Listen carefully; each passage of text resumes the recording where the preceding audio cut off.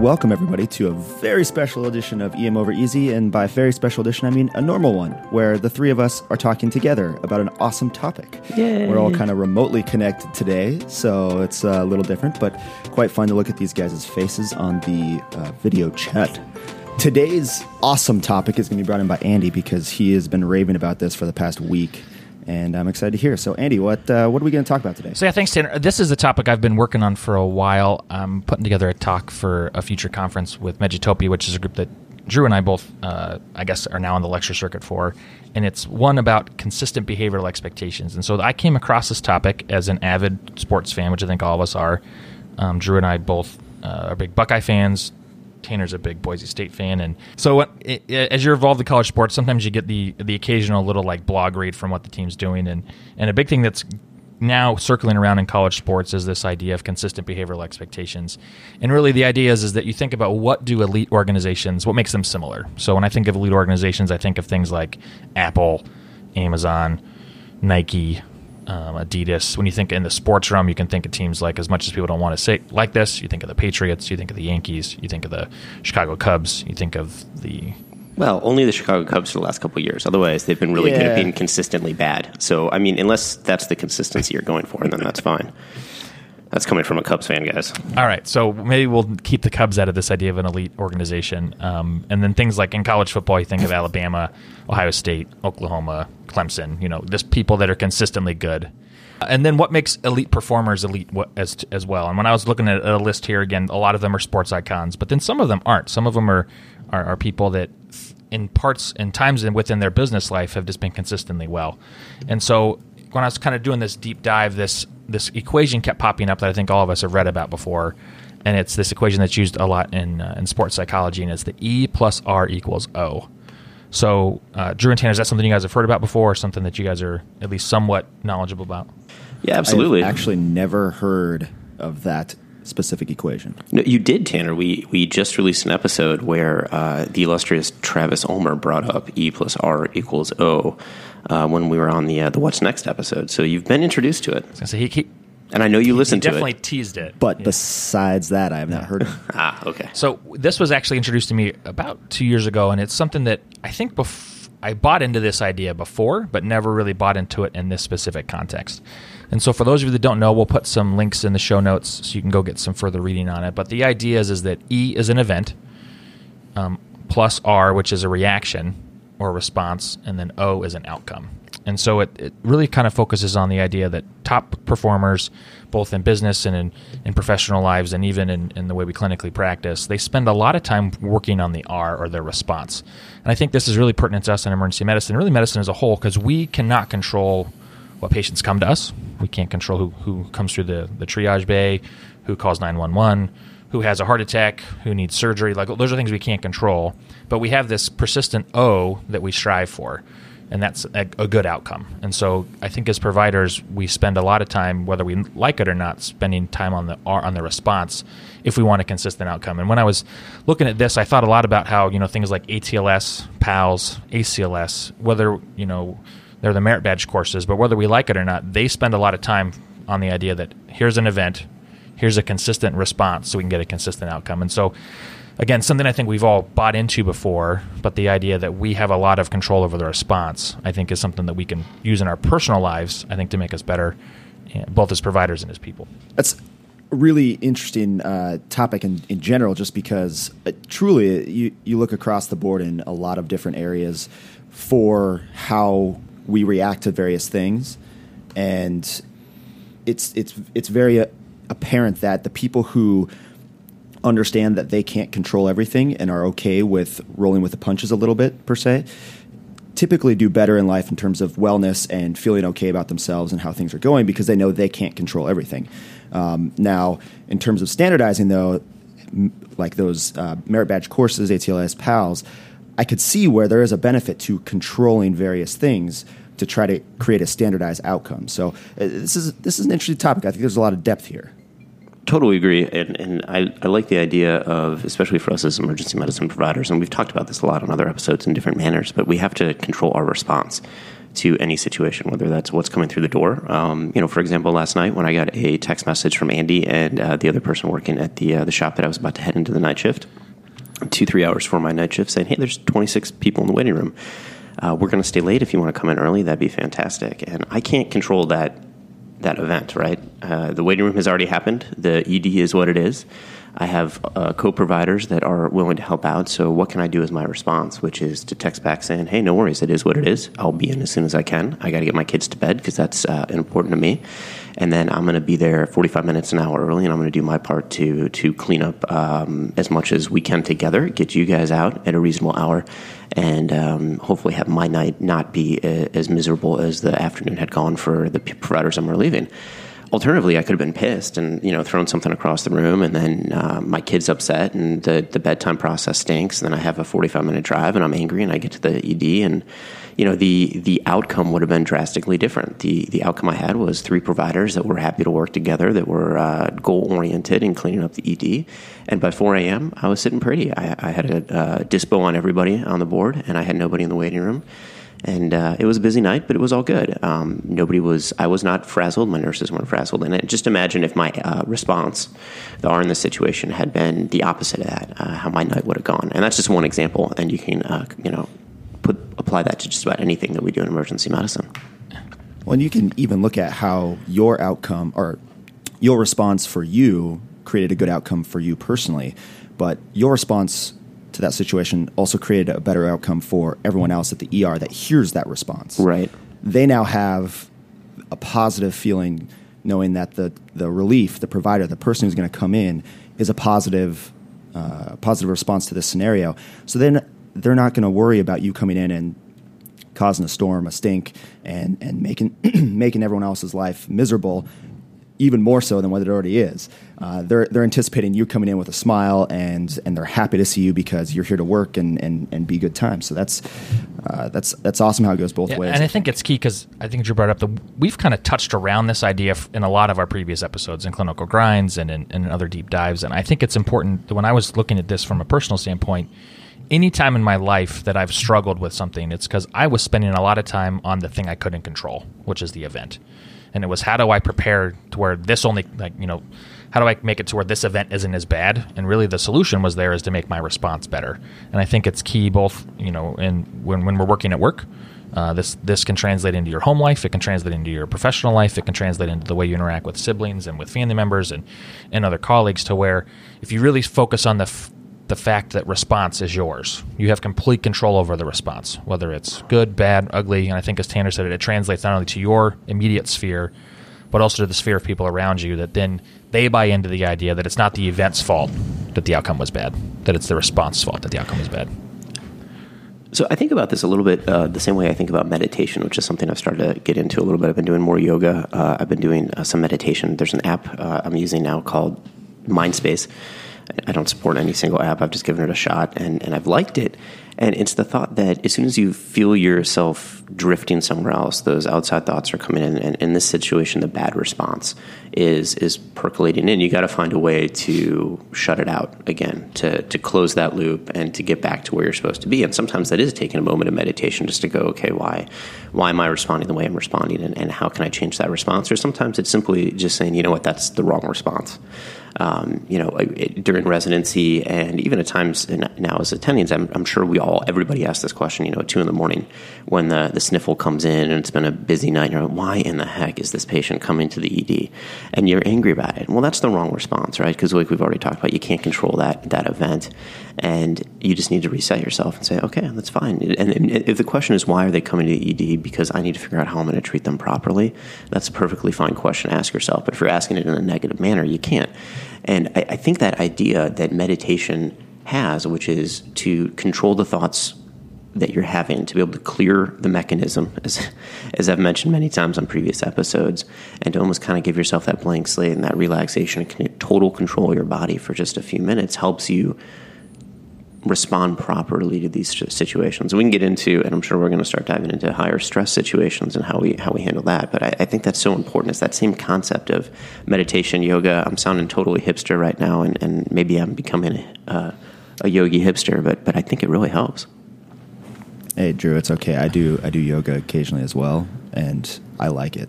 Yeah, I was going to say I don't know the app that you use. I use the 7-Minute Yoga app, but also do yoga on a pretty consistent basis. Well, no. I mean yoga and meditation, two different things. So Mindspace is a meditation app, and then we can get into one of my favorite yoga videos on YouTube. But that's a whole other story. I have resisted thus far buying anything from Lululemon, though. Just to be clear, I do not own any of that. I was going to say, what kind of yoga pants are you wearing, man? Yeah, they look good though. I mean, You going tight or loose? In between. A little bit of this, a little bit of that. So to kind of get back, I prefer the shorts. So to kind of get back on topic, I think Drew brought up I kind of led into this well. So I think the big part is how do we establish the R, or the idea that the response is ours in our lives. And I think Drew brought up a really good point is you have to get a little bit introspective. You have to really have an honest conversation with yourself, an honest look back at previous encounters where maybe your response was poor or inappropriate or over the top or whatever negative connotation you want to put it with it. And you just have to kind of buy in. And I think that's super key.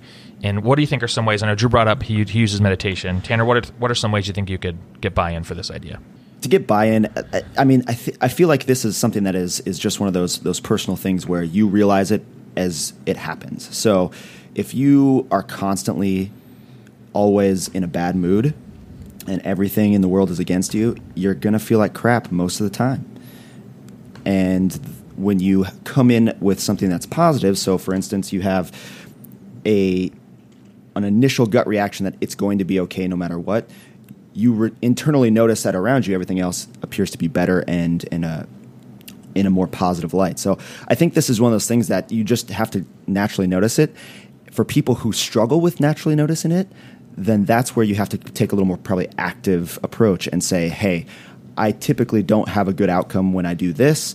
Maybe I should just experiment and try some of this stuff like Drew was saying, even with like a meditation app, me with trying out some yoga, different things that can see how that affects your personal outlook and how you respond to various scenarios and situations. Yeah, and as I was kind of making a list, we've been really fortunate to have some pretty awesome people on the podcast to where I was actually just able to go back and listen to some of our previous episodes, the likes of KK Moody and Stephanie Davis and Salim Rizai, and the list could go on and on of people who just talked about how they found their thing that helps them kind of reset and brings the idea that the response is kind of back to them and they became a believer. And I think part of it is that so we get buy-in, and then you have to do the work, because this is not something that's going to stay constant all the time. It's like any other muscle memory or any other workout. You're going to have to do it consistently to make sure that it stays solvent and that you keep it in front of you. And I think part of it is that you have to study about it. I think this is something where there's a lot of different books. I think all of us could pick a book that kind of opened our eyes to at least an idea of self-reflection and of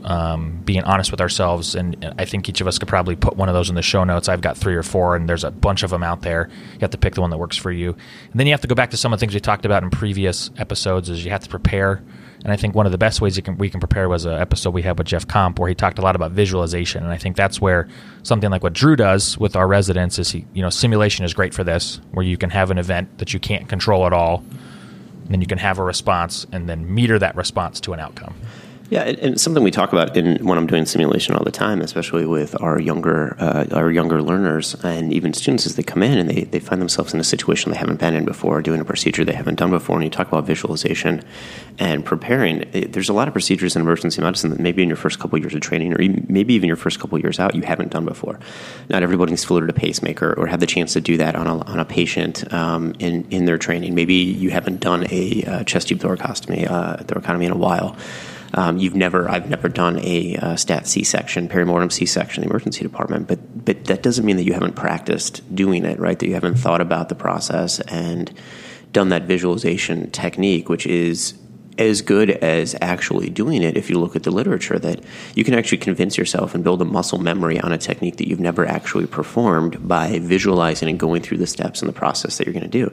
And that's something that when I was in training, even today, as an attending either on my own or when I'm supervising residents, that I still do sometimes. I haven't done, something will randomly come into my head. I haven't done this procedure in a while. Let me walk through the steps of doing it. Let me just make sure that I remember how to do this procedure properly. Close your eyes. It's almost like a meditation technique, but a focused meditation on a specific event or a specific procedure. And then you go through it a couple times in your head, you outline the techniques, you say out loud what you're doing, and almost go through the hand motions, and then it's almost as though you've done the procedure and you feel comfortable with the concept that I am going to be able to perform this when I need to. So I think that preparation and visualization kind of comes together, and then that gives you the confidence when it's actually time to respond to an event that you have that response ready to go because you've actually practiced your response. And that's so important in our practice of emergency medicine, is to be able to know what your response is going to be. That was perfect. I don't really think I can add much to that because that kind of generalizes the concept that we're going for here. Study, prepare, visualize, execute. And I think probably the last thing that at least I like to do for myself is this idea. We've talked about cognitive burden in the past, and I think the idea is that I make some decisions about how I'm going to act in the future now. That way when it comes, I just do it. And I think that goes along with procedures that we do. It goes along with conversations I have with specialists. Whenever I go into work, I used to not, but now I actually do because I feel it helps me better talk to specialists on the phone. I actually run the list and say, all right, if I have to call cardiology today, I'm talking to this person. If I have to call general surgery today, kind of go down the list to where I have previous conversations with that person. I know how they're going to want the presentation done. And then I know going forward that when I talk to them, this is how I'm going to act on the phone, because I know that's how is going to make it what's best for the patient happen in the quickest amount of time, rather than me kind of fumbling trying to do it from the beginning. So I think the idea of offloading small decisions, not big ones, but small things in your shift, make it easier to where your response can be more consistent. There's kind of a similar thought process, and there's a talk a lot about our response to things, and there's System 1 and System 2 thinking, and there's actually a great segment on the September MRAP, our friends at MRAP, and off of an article in the Annals of Emergency Medicine from April of this year, 2018, where they're talking about getting into the mindset of a trauma surgeon, and they talk a little bit about System 1, System 2 thinking, and something that's been covered multiple times. System 1 is that unconscious recognition. It's your gestalt, and then System 2 is your analytical thought process, and they feed off of each other. So too much of one system or the other is bad, right? System 1, if that's all you're operating on, you're never checking yourself. It's flying by the seat of your pants completely. System 2, and I'm not trying to make fun of anybody, it's like the constant internal medicine mindset, right? Like, you can't fly by the seat of your pants at all. You're just having to analyze everything they're actually doing. And I don't really believe that about our internal medicine colleagues, but that's a great example. But when you balance the two out, and Andy, that's kind of what you're talking about, where you're building yourself a way to rely on your System 1 thinking better. So when that situation comes in, System 1 isn't purely gestalt and unconsciousness. You've actually educated your unconsciousness and your gestalt to be prepared for that situation. So you're building System 2 to support System 1, because System 1 is what we're actually going to act on, but System 2 is what's going to make us respond to the situation properly. And the example they use is your hypotensive tachycardic trauma patient, and what do we do immediately? We want to give fluid. Right. And that's fine. And that might be the appropriate response. But System 2 is going to say, hey, what else could be going on? Is there a tension pneumothorax? Is there some other thing that I need to assess and do? Or have I given too much fluid already where I need to get, blood products, balance resuscitation, whatever? And being able to balance those two things out even before that event happens is a great way to mitigate your response. So I guess the question is, I think we've brought it together, the idea that E plus R equals O, and again, the idea that we have consistent outcomes we want to go after. You can decide what those are in your personal life, but professionally, they're out there. And then how do you focus on the R? I think we've done a good job reviewing what those are. And again, we'll have some links in the show notes. So I guess the question is, guys, do you guys buy this idea of that we control the response? I absolutely buy this, 100%. And I've been accused by various people at various shops that I may be too positive at times. And I do feel that I could work on being a little less positive occasionally, but in general, I do feel that I enjoy myself better at work and in life because I am positive. I have a positive outlook that I know I can't control everything, but I can do the best with what I got, and that's all I can do with it. And when I compare that to some of my fellow coworkers, friends that are maybe say a little more pessimistic, negative outlook on life, they just seem so much more miserable majority of the time than I do. And so to me, that is the exact example of what makes this true, because I know I can't control everything, but things just seem to work out better in the end, and I enjoy life. Versus some other people that seem to be complaining all the time, and everything in their entire world is the worst day ever. But it's kind of that Office Space thing. Every day is the worst day of their life. That's terrible. And you look at the end when he no longer has any sort of cares about, I can't control this. I just want to do something that's going to make me feel better.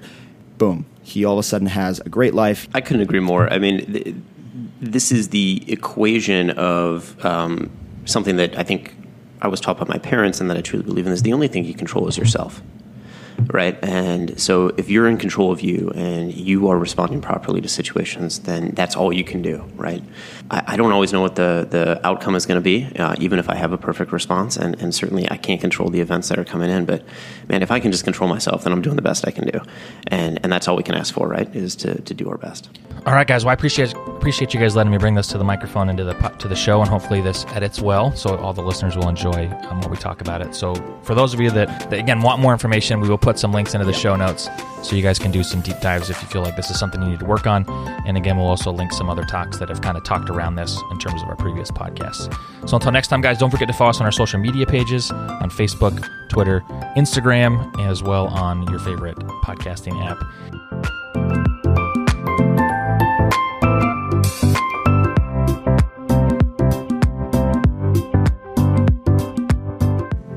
You know, when you're going to do that, you have to be more consistent with your countdown. I should count to 3. Yeah, really, if you're going to count down, it should be consistent, cadence, man. Cadence. 3, 2, 1, not 3, 2, 1. 2, 1. All right, guys, I'm sorry. I didn't work at NASA in the countdown department. Thou shalt count to 3 without proceeding to 4. Thou shalt not count. Oh, wow. To 2 without proceeding to 3. All right. This is why we need to hang out more in real life. Icky gang. Did you just... The knights who say... Oh, man. And I would like you to bring me a shrubbery. Shrubbery.